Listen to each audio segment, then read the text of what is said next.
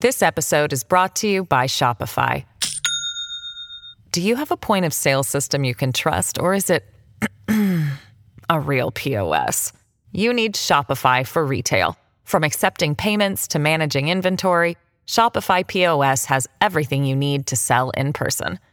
Go to shopify.com/system, all lowercase, to take your retail business to the next level today. That's shopify.com/system.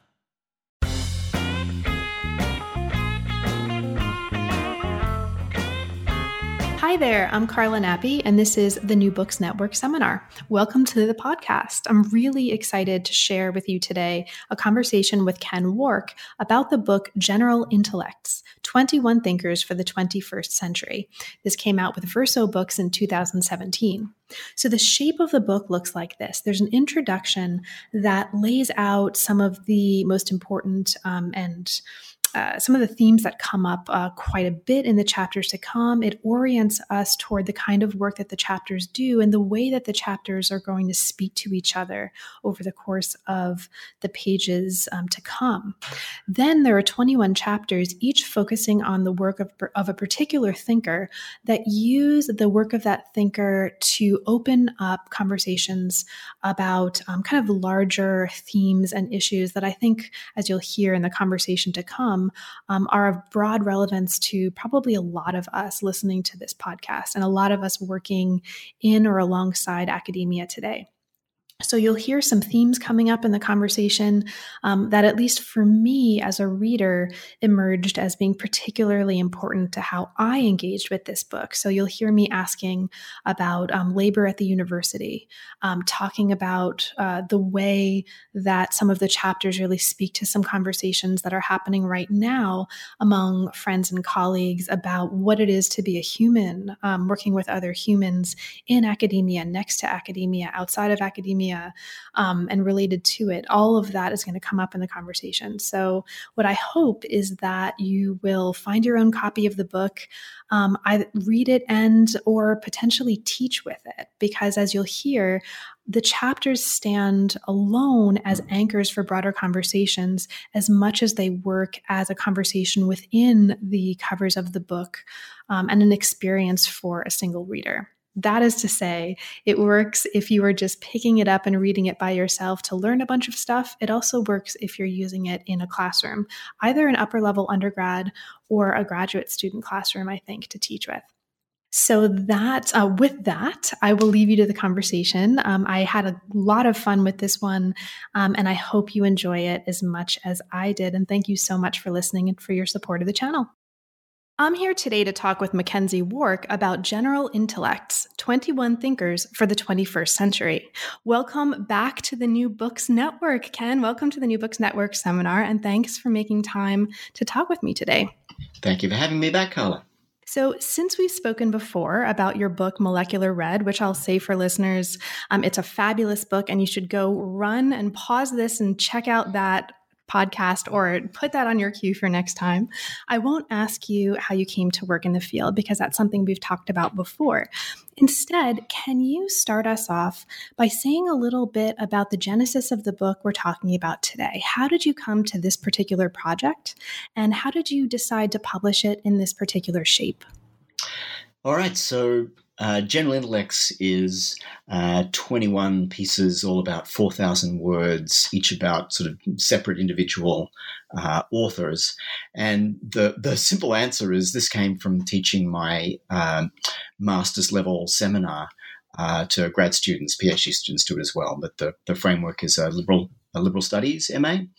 So liberal studies is usually a great books kind of a thing, and I wanted to do it in a different way, which was, well, what's a slice in the opposite direction of contemporary writers, all still alive, all still working now, who are kind of interesting, and that would give graduate students a sort of a broad range of sort of toeholds in different parts of the academic and intellectual world.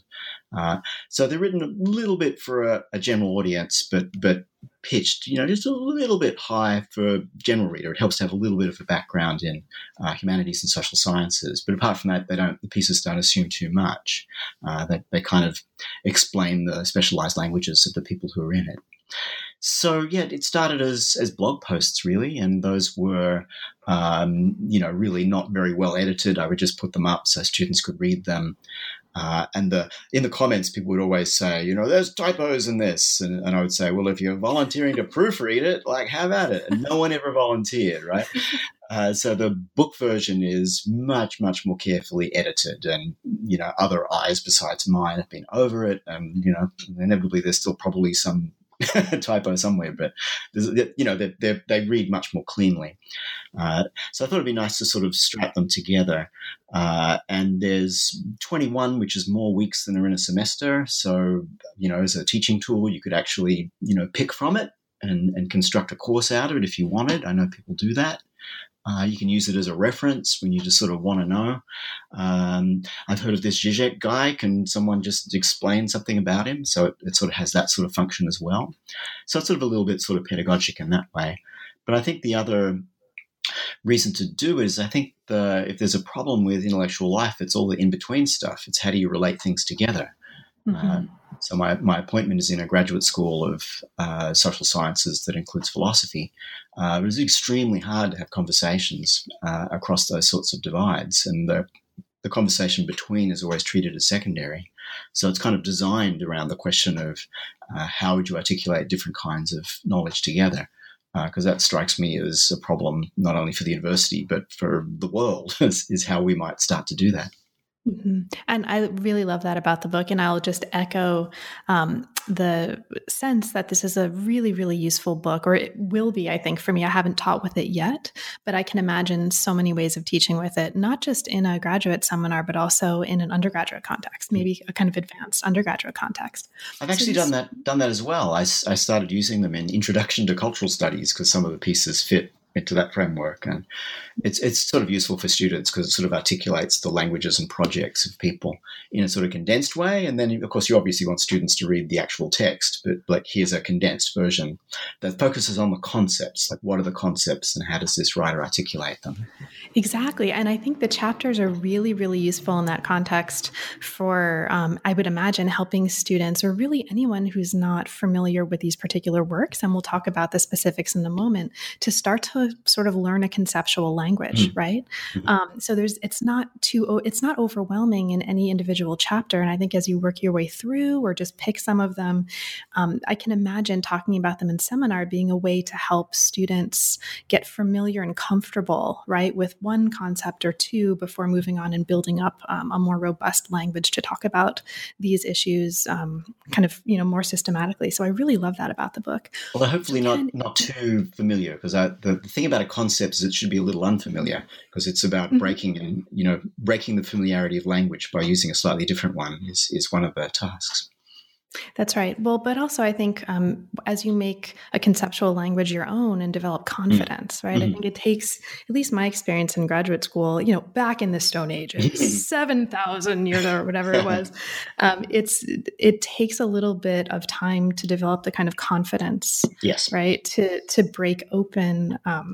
And I think the chapters are set up in such a way that they're not too overwhelming. So you can start using them, trying them out, like practicing them in conversation, and then developing more confidence that way. Exactly. So is there anything that you left out of this particular volume? Because there are 21 thinkers, right? And you mentioned that you published these as blog posts. In terms of your own choice of what to include and what to exclude, is there anything, before we get into the chapters themselves, that didn't make it into the book that that you would want to mention for us? I've done 45 of these just in the last few years, so it's definitely a selection. And then I didn't want it to be like a lot of people do what it seemed to me essentially random collections of their occasional pieces, often based on commissions. So you get commissioned to write something and you do it and then you put them together. I did not want to write that book. So I chose which authors to write about.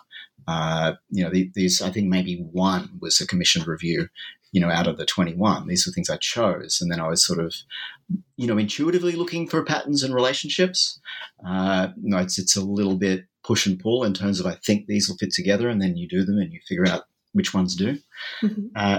And then it to me, the book does have a bit of a structure in that it sort of walks you through two sort of fairly counterintuitive readings of Marx, then a whole bunch of Italian and French versions of sort of autonomous theory, a bit of what's happening today in what used to be British cultural studies, a bit of the psychoanalytic approach, 3 people from political theory, a couple of outliers that really raise interesting questions about technology, then media studies, speculative realism, science studies. So there's kind of, the authors are grouped, and there's a way you sort of move from one field to another in a bit of an arc through it. So it took a lot of sort of selecting and sort of negotiating. And I really also did use, kind of like quota systems. So this book, has to be 50% women. I'm doing a second collection that has slightly different ways that you would play with that. Of like, I must read outside, it really doesn't hurt to give yourself a quota, because then you discover things, right? You're like, I have habits that are biased in terms of who I would go read. So with this one, and actually it wasn't hard, I'm going to find women to read. I'm doing a second volume that's much more to get out of the West. So I got to stop reading, sort of European American authors and move away. And once you make that choice, you discover, it's not really a quota. It's like that stuff's more interesting anyway.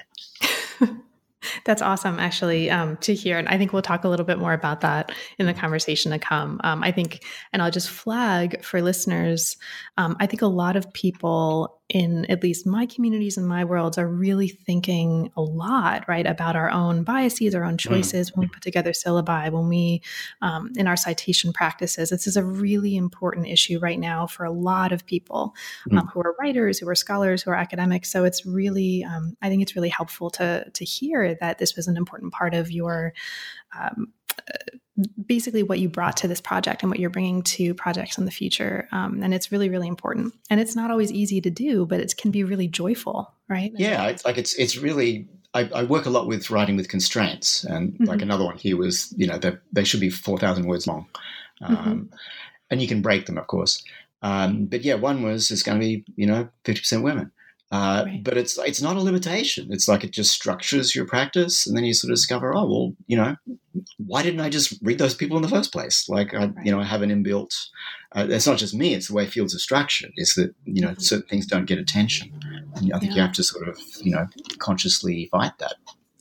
I mean, I think right now, and we don't have to talk about this too much because I want to make sure that we get into the book, but another related issue just to put on the table, because I know this is also very much in the air in the kinds of conversations around the issues that we've been talking about, is not just who to include and to be, as inclusive as possible, but also how do you phrase it? Contemporary debates about the behaviors of certain scholars. I'm trying to choose my words very carefully and be very vague while still being pointed. And I don't want to be specific, but basically the choices that we make to teach certain theorists or not can be just as much about other things that are not always maximal inclusion. Do you see what I mean? Yes. And so, I'll just say I left somebody out because of bad behavior.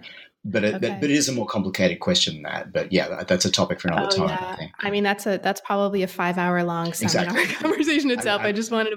Yeah, and that one would want to think twice about that, and the work versus the person. And all. It's complicated, right? But yeah, I did leave somebody out. Let me just say. And I'm not going to ask you who that is. No. So let's get to the book itself, though. While this is a book about 21 thinkers who are not you, one of the things I really appreciated, speaking back to the issue of how we choose to make a conversation among disparate things and bring them together, is that the chapters consistently approach these other authors' works from the particular perspective of you as a reader, and like unapologetically and unambiguously. And I love that because we also get a clear sense of some of your own contributions to the conversations you're inviting us into. And I think that's really helpful as a thread that links all the way through. And we'll talk about some of that in the rest of the interview to come. Okay, so let's talk about the very beginning, the title page, the title of the book. The opening sentence of the introduction is, "Where are the public intellectuals like we used to have back in the good old days," right? So explicitly, instead of talking about public intellectuals, the book talks about general intellects. So because this seems to be such an important decision, can you talk to us a little bit about this notion of general intellects? What kind of work does it do for you? What's important for us to understand? And what's importantly different from talking about public intellectuals? I think as a rhetorical figure, public intellectuals is very much connected to a narrative of decline. I've been writing this stuff for 30 years, and, public intellectuals always been in decline. I don't remember when it wasn't. And then you go back to Julian Bender and you say, that's the trope. Like, the figure is that it's something, there's a lost unity in the past that's then, sort of fallen apart. So I just don't find it a useful kind of category. It's beloved of sort of middle-brow journalists who think everybody should write for exactly the size of audience that they write for. So if you're an academic, you write for too small an audience, but somehow their audience is exactly the right size. And you're like, but you're not Fox News. So, like, why is your audience the right size instead of, like Sean Hannity's? And they're like, oh, no, that stuff is terrible. And you're like, as far as scholars are concerned, some of your stuff is a little bit not, great. So it's tied to, sort of professional habitus, what people, the world people inhabit. It's just not a useful term. So, what I think concepts do is you just frame things a little bit differently by, inventing a language for it. And in English, we're never very comfortable with that. I think, there's a lot of policing of language where you're supposed to stick to the obvious words kind of thing. But if you just change the language, you can perceive it a little differently.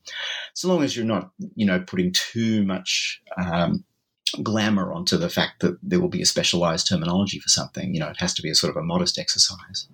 So general intellects is it's quite frankly misappropriated from Marx. General intellect is a really interesting concept in Marx that particularly Italian and some French readers of Marx made a lot of, where Marx is interested in the way that the production system is incorporating not just all of labor becoming abstract labor within capital, but something else, which he calls general intellect.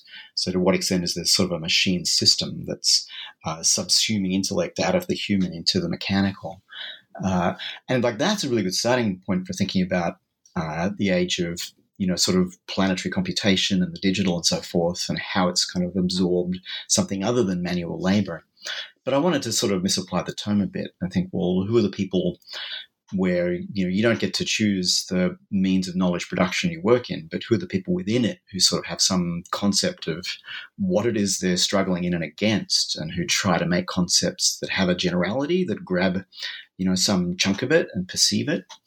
But where no one's ever going to have a theory of everything because you're always viewing things through your own labor process. So how do things look from the point of view of particular knowledge practices, but where they're open at the edges and you can connect different perspectives together. So that was why general intellects struck me as a sort of a useful reframing. Fabulous. Thank you.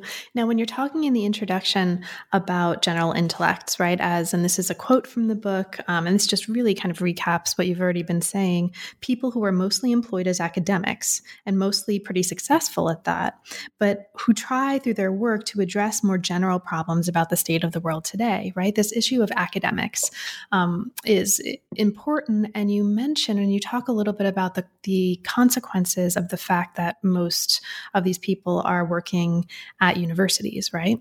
So the university becoming a business, et cetera. In the introduction, and this is, again, just a line from the introduction, you expand on this. You say, the heavy dependence on the university as a context for support has left its scars on the work general intellects get to do. So this is something I'm really interested in. So selfishly, I would just want to ask you to talk about that. Can you talk a little bit about this, right? The importance of the university as a context, and in what sense has it left marks or scars on the work of general intellects? My main source for thinking about this was a book by Reggie Debray called, in English, it's Teachers, Writers, Celebrities. And it was looking at 3 eras of intellectual production and how they're shaped by the kind of industrial basis of it. So, we sort of think of, why is there no great intellectual like Jean-Paul Sartre today? And it's like, well, he had a stipend from his publisher. Like he drew a salary just to be himself. Like it's such a unique thing, you know. Why isn't there another Pasolini? You know, it's like, well, you know, he wrote thousands of book reviews. You know, he was everywhere. He's on television, on radio. You know, so he's like, there's sources of income, there's modes of work. But it's extremely hard to do any of those things now. The actual means of intellectual production have changed. Like they became digital. You're inside a new set of technical forces. And those are subsuming the university into them. Like the university is then no longer the separate place where you got to get away from that industrialization. So the space you get to work in is kind of limited in that way. And I'm interested in sort of, in academic survival strategies or para-academic survival strategies as well. You know, how have people managed to keep doing interesting work in that context? And some have done it because they're in very privileged intellectual situations, and some have not. Like some have really, you know, just kind of found ways to make it work. So I wanted to offer a kind of range of models in that sense. Awesome. So let's get into the chapters from here. Now, as we've talked about already, the shape of the book is such that there are really clear groups that cluster together these 21 case studies. And we're not going to talk about all the case studies, but we'll sort of dip in. And in particular, I'm going to guide us to moments that seem like they raise more general or kind of consistent concerns that permeate the book. So let's start with chapter 1. This is on Amy Wendling. It's called Marx Metaphysics and Meat Physics. And we talked about this when we talked about your previous book. I love some of these terms that you raise here. Meat physics is one of them. That kind of stays with you. Okay, so this is a chapter that talks about Wendling's work. And in particular, it raises the book Karl Marx on Technology and Alienation. So there's a lot of really interesting stuff going on here, but I want to ask you to introduce for us two kind of key concepts or ideas that are going to come up later.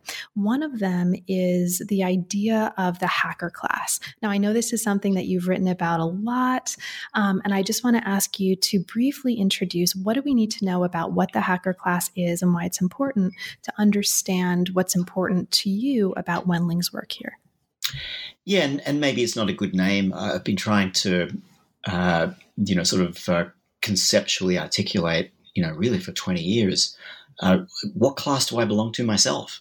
If you think as a Marxist, you think in terms of class, and class categories are generated out of, firstly, the forces of production, but secondly, the relations of production. The forces of production changed enormously in my lifetime. It just struck me as obvious that they probably generate new class relations out of that. So what does it mean to do this work with information?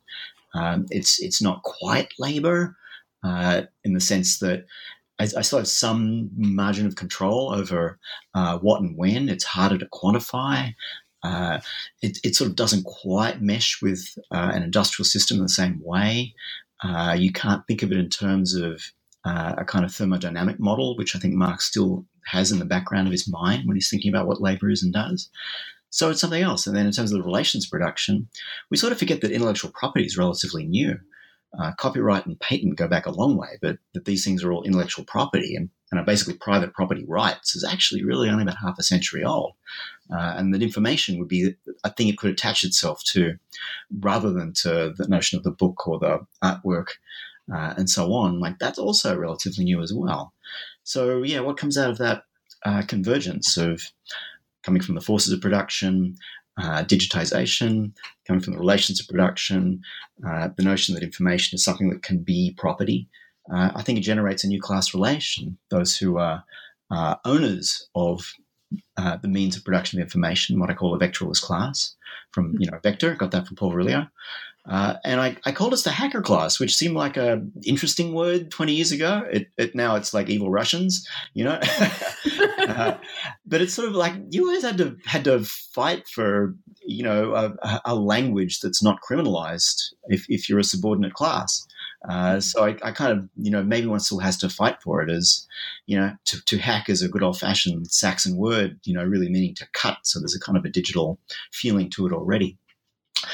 So maybe we could kind of try to re-embrace that and think about who we are. So as someone who works in a university, how is what I do actually really pretty much the same? in terms of a class basis as people who work in different disciplines of the university, but also people who work in the other kinds of industries producing information. How do we have a class interest? And I think we're finally seeing a bit of that emerge in quote-unquote labor struggles in the tech sector.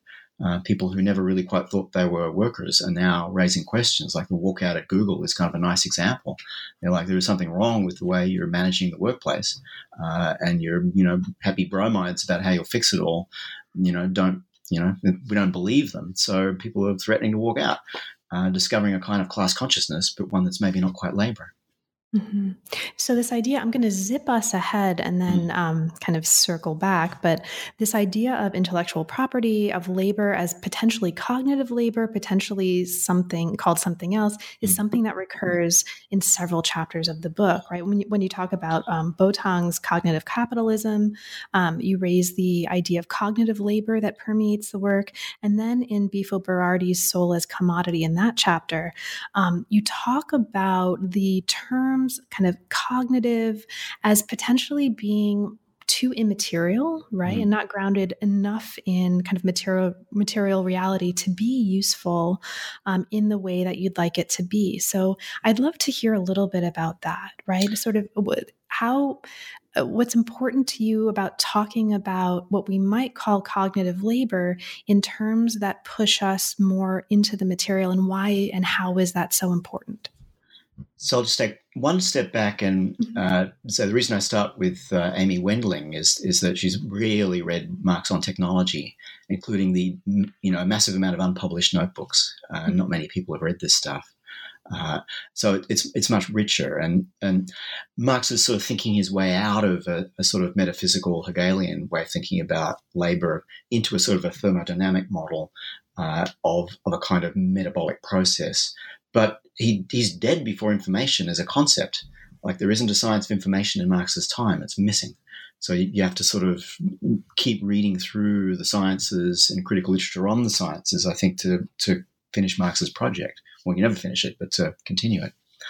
The people who I think sort of realized that this was an issue, but I'm not happy with the languages that came up around it, is firstly the Italian autonomous Marxists, and then secondly some people in France who picked up their work when Antonio Negri was forced into exile in Italy. So I sort of read Virno and Lazzarato and Bifo and Yann-Moulin Bouteng, who's French, as sort of working in that space. And they start talking about something like a cognitive capitalism, and they start talking about immaterial labor.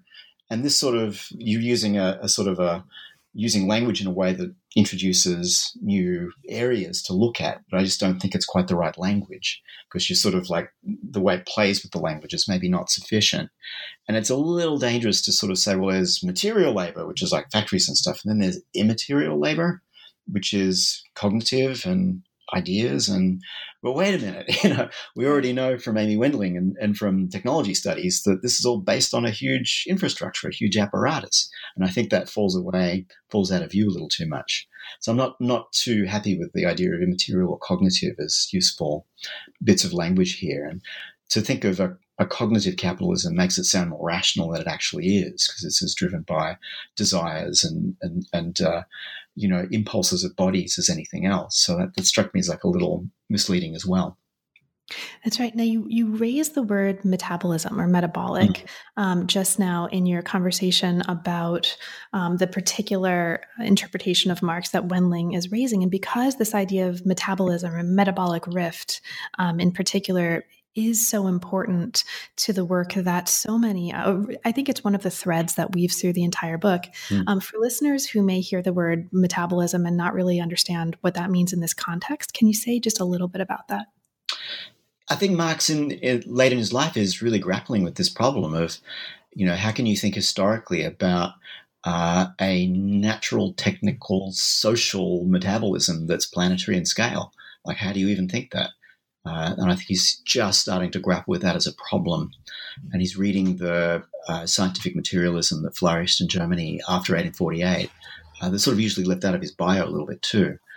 And a lot of these thinkers, they're not canonic because they were thinking through the science of the time, a lot of which is now obsolete. So you sort of lose them as well. Although, like Hegel's scientific writings seem to be nonsense as far as I can tell, but somehow he's still okay to talk about. I don't know why. But anyway, if you're sort of paying attention to what's going on in the sciences, and I think Marx was, then how do you keep moving forward with that? So if there's something like a metabolism that would have been thought in thermodynamic terms, what happens when we sort of add the category of information and, which... And the way I'm using that, it's a word that's been around for a long time, but maybe not as a concept. I think we only have it as a concept after somebody like Claude Shannon gives you a mathematical theory of information, right? Mm-hmm. So it's like, that's something you can actually build a science on and instrumentalize, which is key to this as well, right? Knowledge follows instrumentalizing of kinds of labor and interaction with the world. I mean, that would be my basic understanding of where science comes from. Mm-hmm. So that's sort of the project, is to kind of move forward into a 21st century, and 21st century is in the subtitle, way of thinking conceptually about planetary scale, social, technical, natural metabolism that's a historical product. It's not inherently all natural, and which is dysfunctional, which obviously doesn't work, right? And the obvious sign of that is, catastrophic climate change, but, there are others. Mm-hmm. This episode is brought to you by Shopify. Do you have a point of sale system you can trust, or is it a real POS? You need Shopify for retail. From accepting payments to managing inventory, Shopify POS has everything you need to sell in person. Go to shopify.com/system, all lowercase, to take your retail business to the next level today. That's shopify.com/system. So there's a lot of chapters now that I'm going to be surfing past, not because they're not fascinating, and I want to say that explicitly for listeners, but because because we don't have 5 hours to talk about it today. But I want to surf us to a particular case and a particular chapter that I think is really particularly interesting for me as a case study looking at labor at the university. And this is chapter 7, Angela McRobbie's Crafting Precarity. Now, this is a fascinating chapter for me in that it speaks to some of the conversations that I think a lot of us are having about work in the university, specifically as it pertains to gender in the university and gendered labor. So McRobbie's work considers what happens if one, in the words of the book, looks at the self-making of young working class women as subculture and then traces the paths of young working class women through a contemporary urban landscape concerned with the precariat and the creative industries. So here, as you say in the chapter, the work becomes a kind of romantic relationship and a site of the expression of creativity, right? I think a lot of us listening to this might be familiar with the idea and conversations around the idea of, well, if you love your work and you're passionate about your work, right? Like that's the goal and that makes everything okay. This idea of passion, right? And love as being kind of describing the relation between working women and their labor. So can you talk a little bit about this? For you, what's particularly interesting and useful in thinking with McRobbie's work here? I mean, McRobbie's a central feature in British cultural studies, which was really important to my formation. Like she to me was a key author. And the thing about British cultural studies is that it sort of identified what was going on in working class life, most particularly in this case in Britain in the post-war years, which was like work is boring. So young people invent subculture. Like you have a kind of a whole life outside of work where you're trying to kind of express a kind of a creative self and form collective identities and so on. And so they sort of dragged Marxist thought in the direction of thinking about cultures of consumption and practices of consumption. But that sort of assumed you had this sort of, like a factory job or a regular office job, and then you did this, in the off hours, did this other stuff.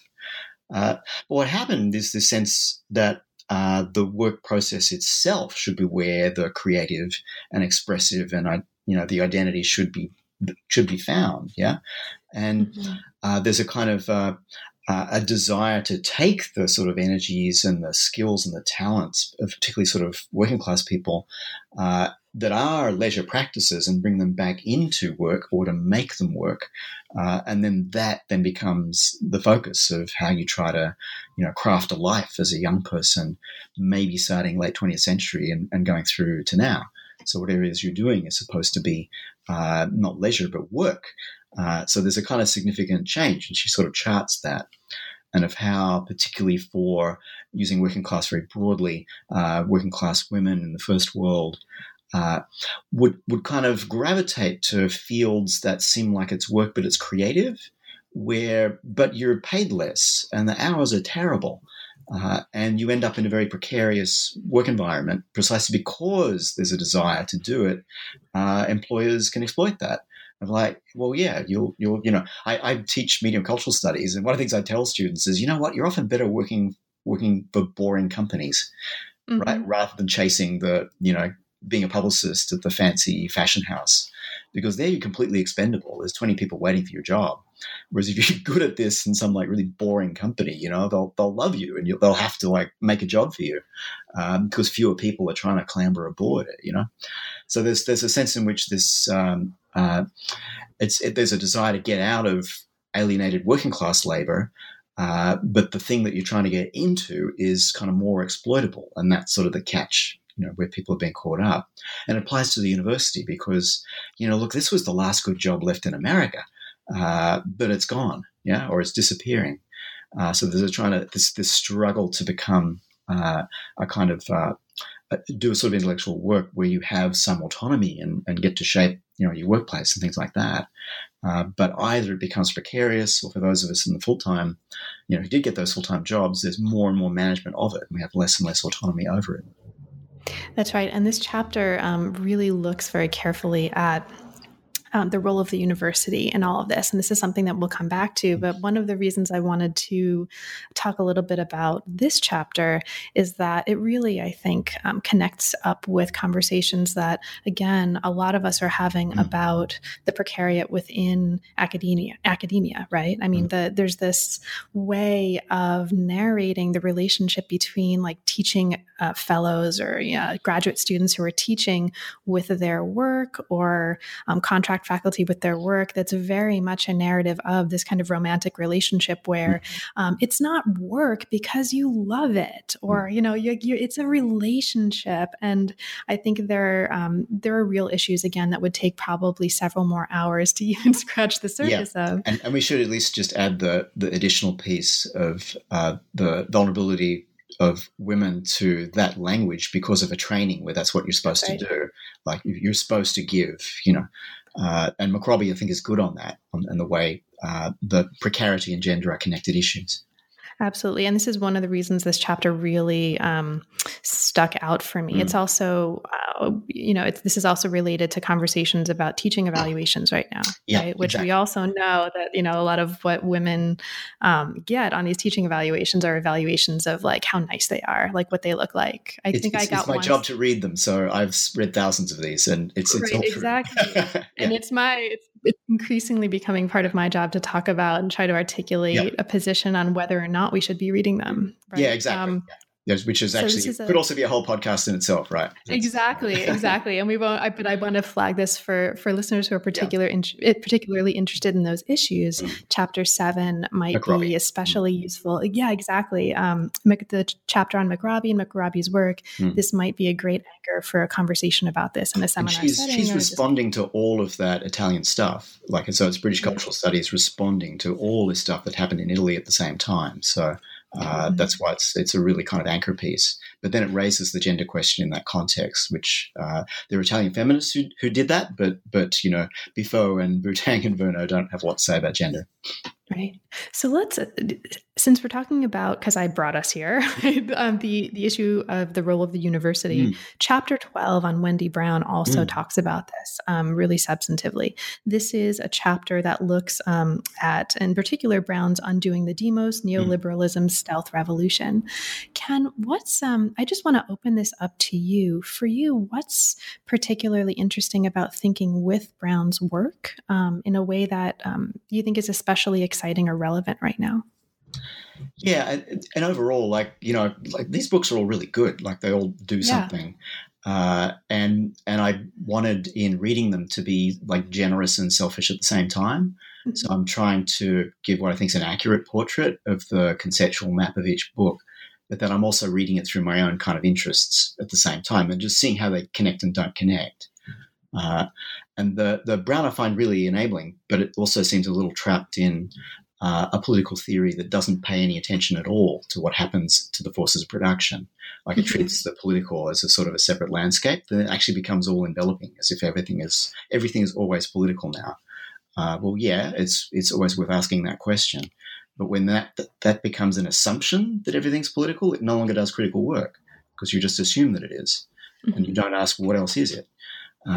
So with Brown, I wanted to sort of ask, well, what if we thought the technical as being political, but also being other things? Then what is it, and how does it impact on this transformation that's often called neoliberal, but where that's become a sort of very expansive term that includes a lot of things, and maybe a little too expansive, where it becomes an adjective you just add to everything.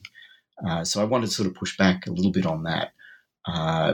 So I sort of reread her readings of legal cases where I actually don't think Justice Kennedy is doing what she thinks he is. He actually talks about information.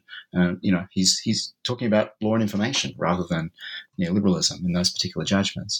So I just wanted to sort of bring a different perspective to Brown, and in particular to what had happened to the university, and to ask to what extent is what's happening in universities a thing that also has a technical driver.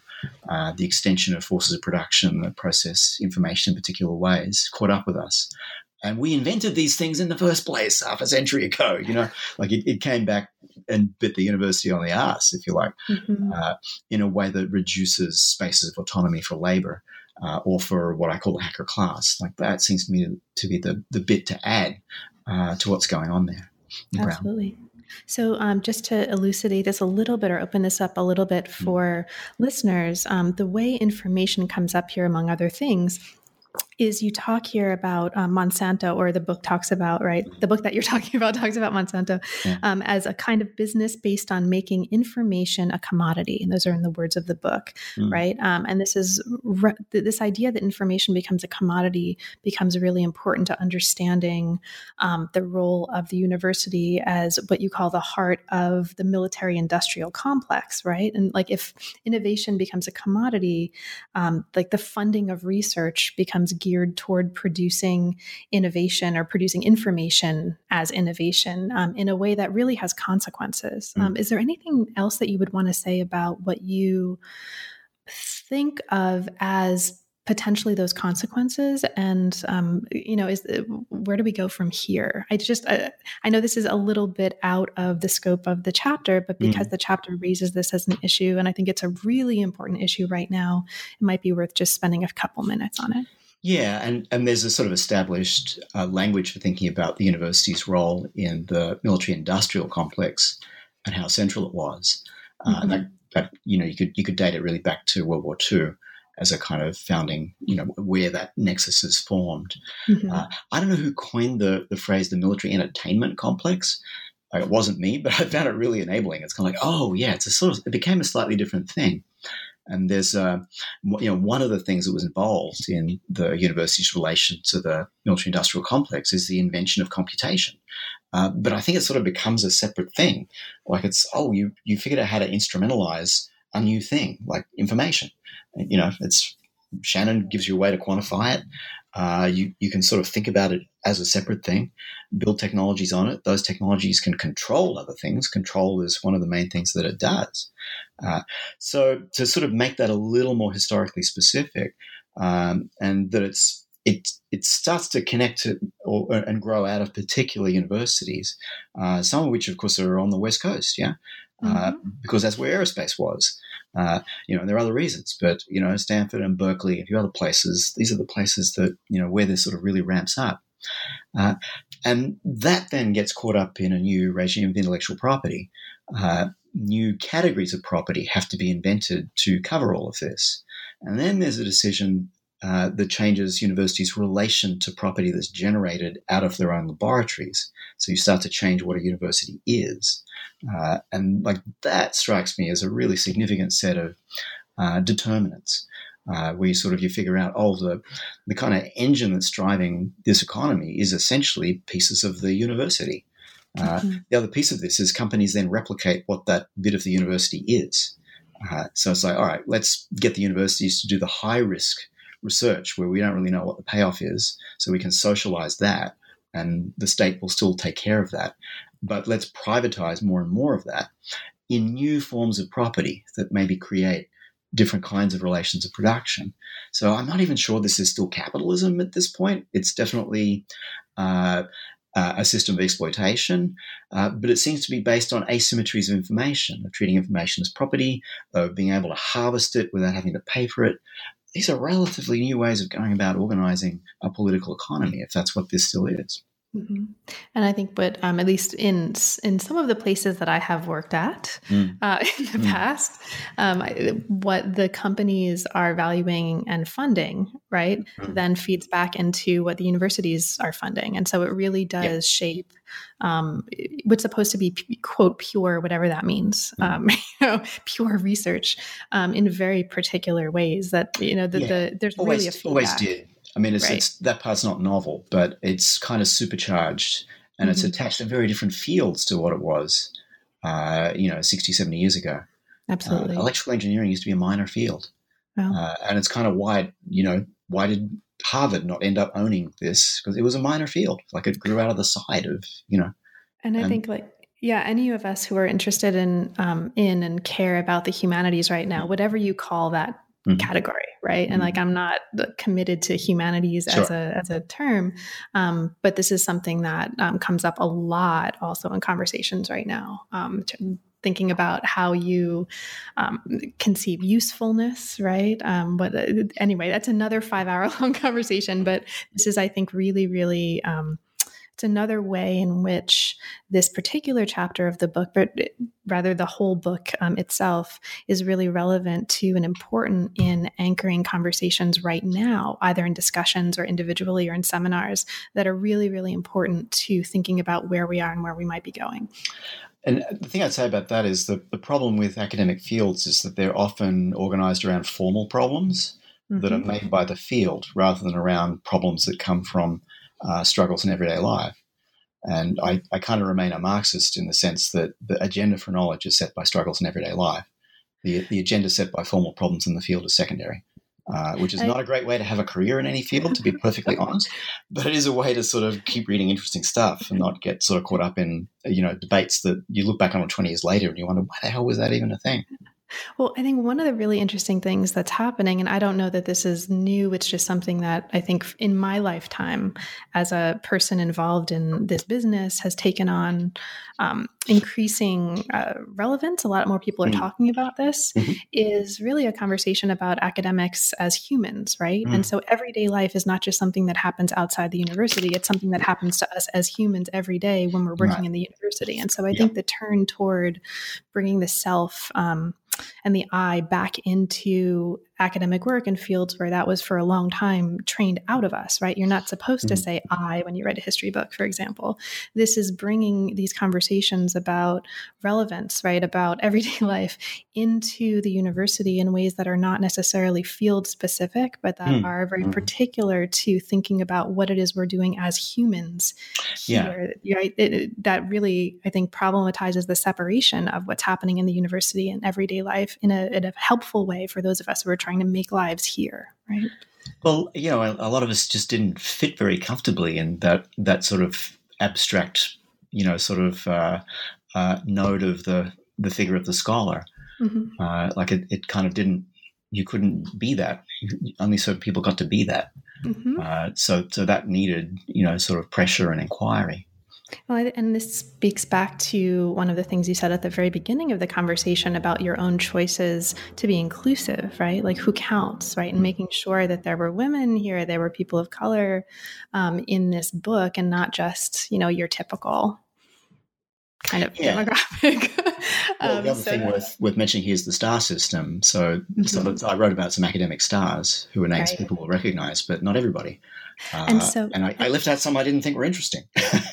And this actually brings us really nicely to what I want to talk about for the remaining time we have, which is 2 chapters that are not necessarily names that people reading this book are going to immediately be familiar with, but are fascinating. And you call these in the intro 2 unique takes on the body politic. These are chapters 14 and 15 on Hiroki Azuma and Paul Preciado. Mm-hmm. So let's talk about these in the time that we have, because it's so interesting, and I just kind of want to make an opportunity to open this up. So Ken, chapter 14 on otaku philosophy. You talk about this work in the context of an effort to make Japanese media, culture, and theory a bigger part of the global conversation. So let's start doing that, right? Chapter 14, what's particularly interesting and useful for you about Hiroki Azuma's work? And can you talk about this in the context of this larger goal of making Japanese media, culture, and theory more present in global conversations? Yeah, he's a fascinating character. And I don't speak the language. I'm not a specialist in it, but it's like I just think this stuff was fascinating and people should know about it. Mm-hmm. There's a particular Japanese uptake of French theory that happens in the late 20th century, and it kind of fitted into a different context there, because until the crash in the late 80s, Japan is ascendant. Like the reading of what the postmodern is the Japanese future. Like, it's not a kind of break in a kind of a sense of linear history. It's continuation, because it's a different context. We're still in the first world, but we're in a different part of the first world, experiencing the late 20th century in a different way, and experiencing the trauma and the break caused by the defeat of the war too, right?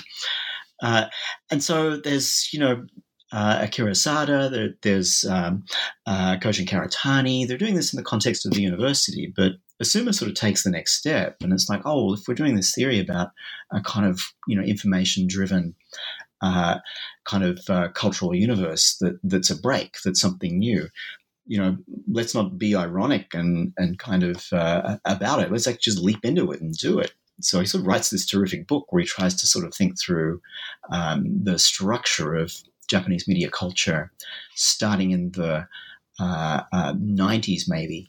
And it's kind of like I think the best take on what the transition was towards a sort of fully digital universe. And it's got to do with the breakdown of grand narratives. There's a conventional way of understanding what the postmodern was. We get this from Jean-François Lyotard. But Azuma says, but it wasn't in favor of the fragment. It was in favor of the database. So you no longer have this kind of linear arc that's kind of organizing cultural production understanding. You have database, and you can kind of select from it, and you select elements and assemble it. And I sort of read this, preparing my sort of survey course for the liberal studies students at the New School, and I sort of went, oh my God, that describes the present. That's kind of exactly how the internet works now. But he wrote this before the internet was a thing. So it just strikes me as this moment where a particular context gives you an insight that you can use to kind of understand where we all ended up. Because we can kind of forget how incredibly advanced Japanese technical and media culture really sort of was and seemed to be before the crash in the 80s, and how it spawned all of this. Mm-hmm. And you raised the term otaku philosophy here, right? Do you want to kind of briefly define that and just talk about what's particularly interesting about that that hasn't already come up? Azuma does what British cultural studies used to do, which was to take subculture out of the sort of the realm of sort of pathologizing it and looking for problems, to kind of go, well, how are people creating culture? If we observe what young people do who have an intimate relation to the new modes in media culture, how do we view it as an aesthetic rather than as a problem? So otaku were people who, it was mostly young men, and this is where, I've got other readings where it goes with McRobbie, who's more interested in young women. But here it's young men whose form of identity and cultural life is about sort of obsessive curating of a particular bit of cultural stuff. It could be historical, or it could be something from manga or anime, where you just sort of like drill down and you kind of assemble like a little pocket of knowledge about something completely useless, and base your identity on that formation. And this is already happening in the 90s in Japanese media culture, but it's like, oh my God, that is now everywhere. That's Tumblr. Yeah. That's, that's Instagram. That's exactly where we all ended up. So we all became otaku in that sense, but in this non-judgmental sense of not treating everything that happens as a pathology. So the next chapter, and I want to make sure that we have a little bit of time to talk about this, is on Paul Preciado. And I don't know if I'm pronouncing anything correctly. So I'm just going to New Jerseyfy this and say Preciado. And the chapter is called The Pharmo-Porno Body Politic. You talk about Testo Junkie, right? The text that you talk about in this chapter as a work of low theory. And this is a super, super fascinating chapter for all kinds of reasons. Ken, can you open this work up for us a little bit? For you, what's particularly interesting about Testo Junkie and the way that it contributes to the larger conversations you're having in the book? Yeah, and like Azuma, but in a different way, Preciado is sort of marginal to the university, or was at the time of writing it, and it's now actually a really well-known book. And it's sort of asking questions about two things. One is the history of the hormone. I'm of that era where everything was about psychoanalysis, and it starts with, the hormone and the unconscious were discovered at the same time. Or we go down this other route and think about the kind of technical instrumentalizing of the hormonal as an aspect of human life and other animal life too, although that's not a subject of the book. And how is that a set of technologies that generates a set of markets, that generates new levels of kind of state interest in what bodies are, particularly in what genders bodies are. So the book does that. And then partly through Preciado was experimenting with testosterone at this time, but outside of an official medical framework. So the book sort of connects a kind of level of self-experiment, which the author even compares to Walter Benjamin's taking hash on their own body, but with a sort of understanding of those techniques. Then the other bit is, what if we thought about what happened in post-war culture, not so much through Ford and motor cars, but through Playboy, through Playboy's invention of a kind of architecture and a subjectivity that was sort of like massively heterosexually gendered, and sort of treated it as a kind of object that you could have a little distance from, but was sort of ended up everywhere in a sense. So you sort of read Fordism as this much more sort of libidinal exercise that's producing corporeal technologies of the body alongside producing motor cars and consumer goods and things like that. So I found it really enabling, and it sort of does this useful thing of denaturalizing the heterosexual and cisgendered body as somehow a default natural state by sort of pointing out, birth control hormones are the most widely prescribed thing on the planet. More people are on this than anything else. It's in the water, so it's affecting every other living thing for that matter. And to think all bodies as equally technically constructed, not just trans ones, is the particular agenda of the book. But I think, that's really useful to sort of take away that sense of the connection between natural and normative, and thinking about the bodies that whatever this mode of production is produced. Absolutely. I think this is a really, really important chapter, in part because of that, right? That there's a moment on 227 where the chapter says hormonal theory represents another form of mass communication, right? Which is, I think, just brilliant. And I just want to highlight chapter 15 for listeners, because for me, thinking the body in this way, or bodies, bodiness, body, so whatever, there's no the body, right? In this way is super productive. And I think in the years to come, we are going to see, and I hope we do see, a lot more attention to the hormonal and to hormones as of right. I mean, I think there's so much potential here. And if I had a PhD student right now in STS who was kind of searching around for a topic that would make a super important book, if not whole field, it would be hormones right now. Because we spent a lot of time on DNA and its connection to this information paradigm. But hormones are signaling, that it's understood that way. I think Preciado really hit on something there. Absolutely. And as you say, it's kind of the role of low theory is generate kind of out of everyday practices and struggles, these ideas that really need, scholarship that would take you years to do. Absolutely. So I hope someone does that too. I think that's hopefully inevitable. And even thinking about how much attention sleep science, right? Melatonin, what is melatonin? It's a hormone. I just think there's just so much potential. But if you can believe it, and this is shocking to me, we are now almost at the end of our time, Ken. So there are a kabillion chapters we didn't have a chance to talk about. There is so much more in the book, and we could have spent another hour or 2 or 3 just on the stuff that we didn't have a chance to talk about. But given that, and assuming all that, is there anything in particular that we didn't have a chance to talk about, Ken, but that you'd like to raise or put on the table for listeners before we close? If I did that, I'm just opening a whole can of worms. Okay, you can open it a little bit. You can let a couple of the worms peek out if you want. No, it's just a book to be used as a resource, I think. So it doesn't even need me to interpret it. You just kind of like go and use the bits that are useful. Great. And what are you working on now that the book is out and hopefully being widely used, and hopefully we can contribute to that with this conversation? What's next for you, and what are you currently inspired by?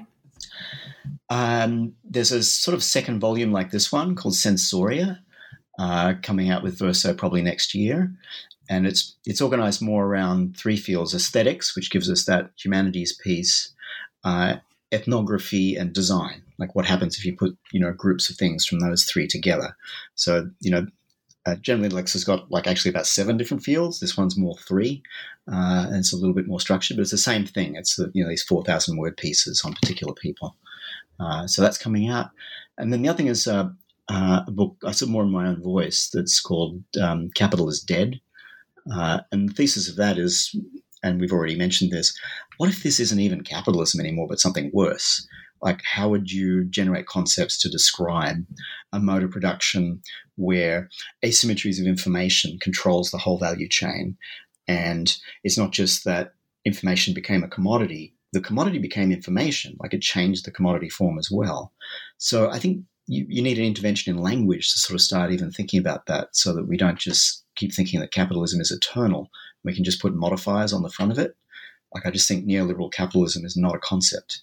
Like, it doesn't, like, that's not language that does conceptual work. That's just a placeholder description.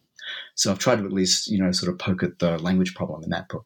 Awesome. Well, both of those sound awesome. And so best of luck with those. And thanks for making time and taking time away from that to talk with me about this one today. Thank you, Carla. I really appreciate your questions, and it's always a pleasure. You've been listening to the New Books Network seminar. Thanks very much for joining us, and come back and check us out again next time.